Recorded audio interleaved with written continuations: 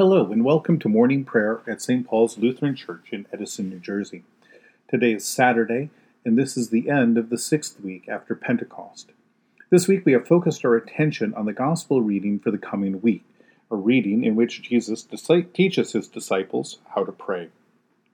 Our theme for this week is Jesus' disciples pray, and pray persistently. We begin our time of prayer in silence.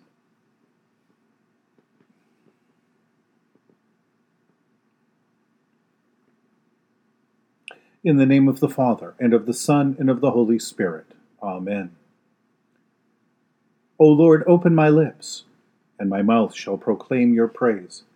Glory to the Father, and to the Son, and to the Holy Spirit, as it was in the beginning, is now, and will be forever. Amen. Give glory to God, our light and our life. O come, let us worship and praise. Come, let us sing to the Lord. Let us shout for joy to the rock of our salvation. Let us come before God's presence with thanksgiving, and raise a loud shout to the Lord with psalms. For you, Lord, are a great God and a great ruler above all gods. Come, let us sing to the Lord. Let us shout for joy to the rock of our salvation. In your hands are the caverns of the earth. The heights of the hills are also yours. The sea is yours, for you made it, and your hands have molded the dry land. Come, let us sing to the Lord. Let us shout for joy to the rock of our salvation. Come, let us worship and bow down. Let us kneel before the Lord, our Maker.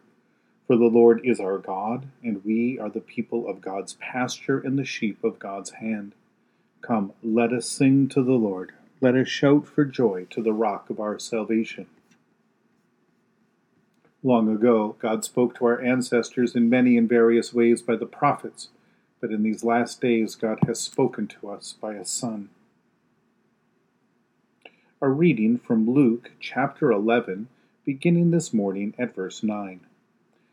Jesus said, "So I say to you, ask, and it will be given to you. Search, and you will find. Knock, and the door will be opened for you. For everyone who asks receives, and everyone who searches finds, and for everyone who knocks the door will be open. Is there any among you, if your child asked for a fish, would give a snake instead of a fish? Or if the child asked for an egg, would give a scorpion? If you then, who are evil, know how to give good gifts to your children, how much more will the Heavenly Father give the Holy Spirit to those who ask him?"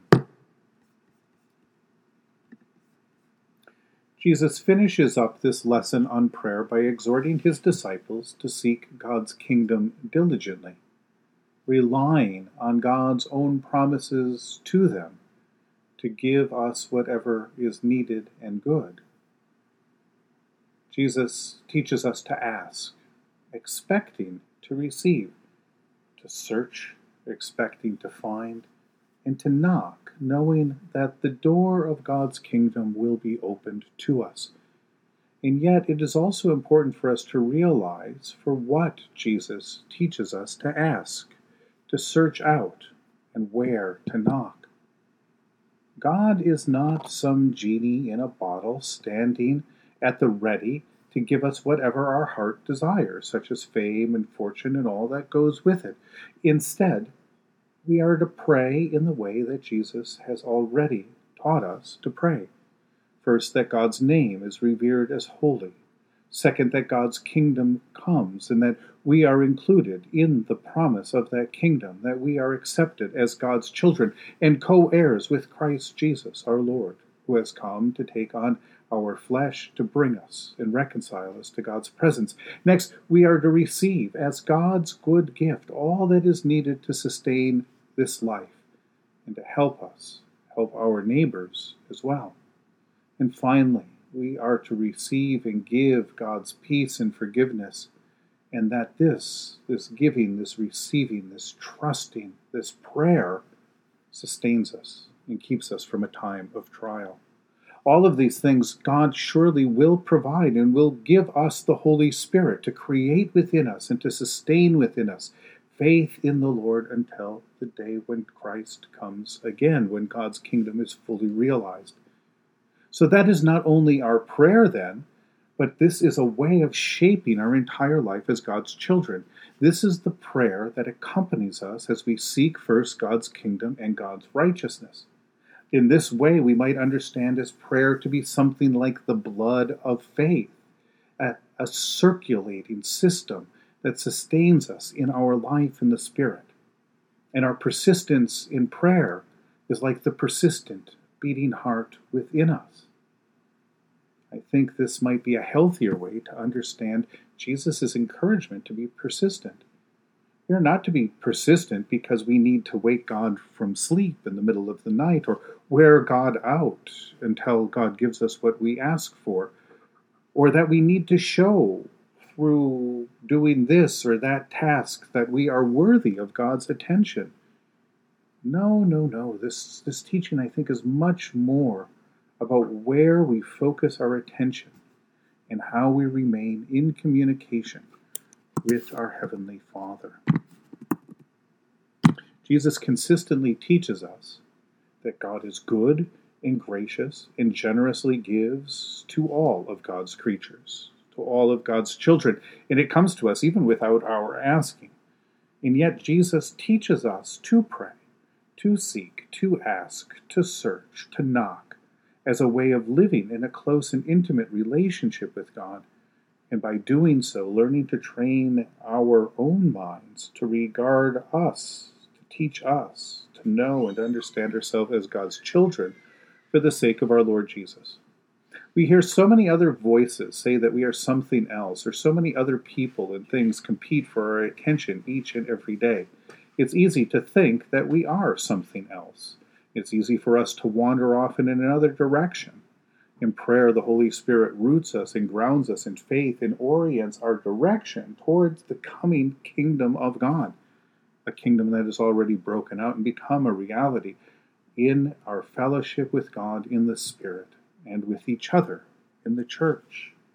Now, as we prepare for the new day ahead, we know which way to go and which voice to trust.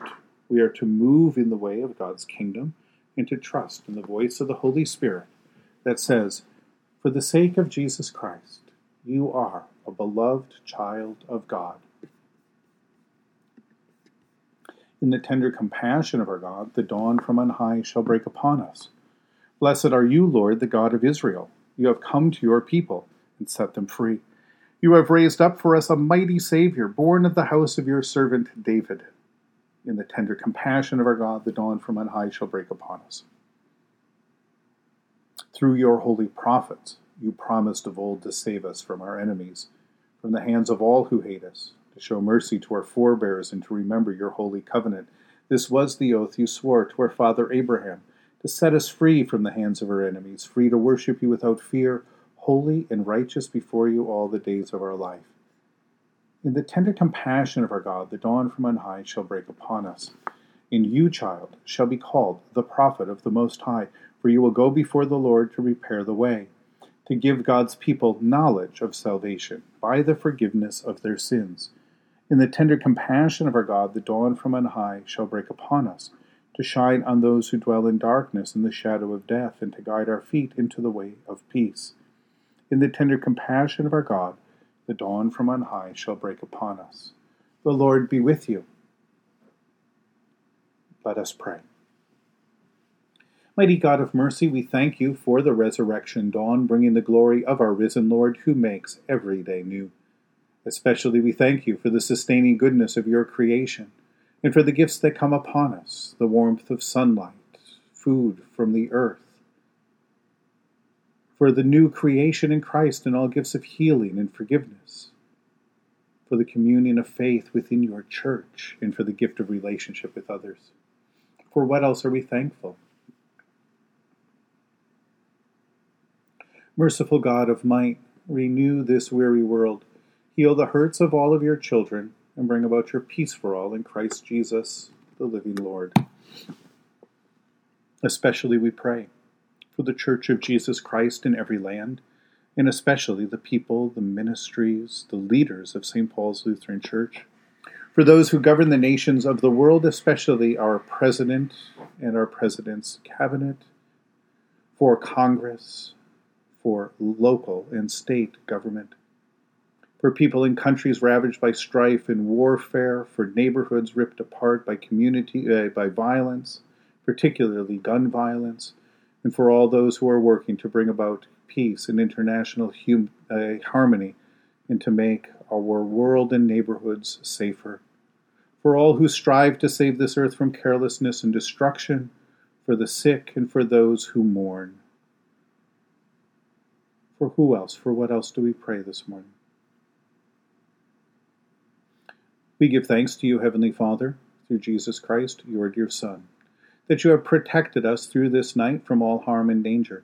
And we ask that you would also protect us today from sin and all evil, so that our life and actions may please you. Into your hands we commend ourselves, our bodies, our souls, and all that is ours. Let your holy angels be with us, so that the wicked foe may have no power over us. And Lord, remember us in your kingdom and teach us to pray. Our Father, who art in heaven, hallowed be thy name. Thy kingdom come, thy will be done, on earth as it is in heaven.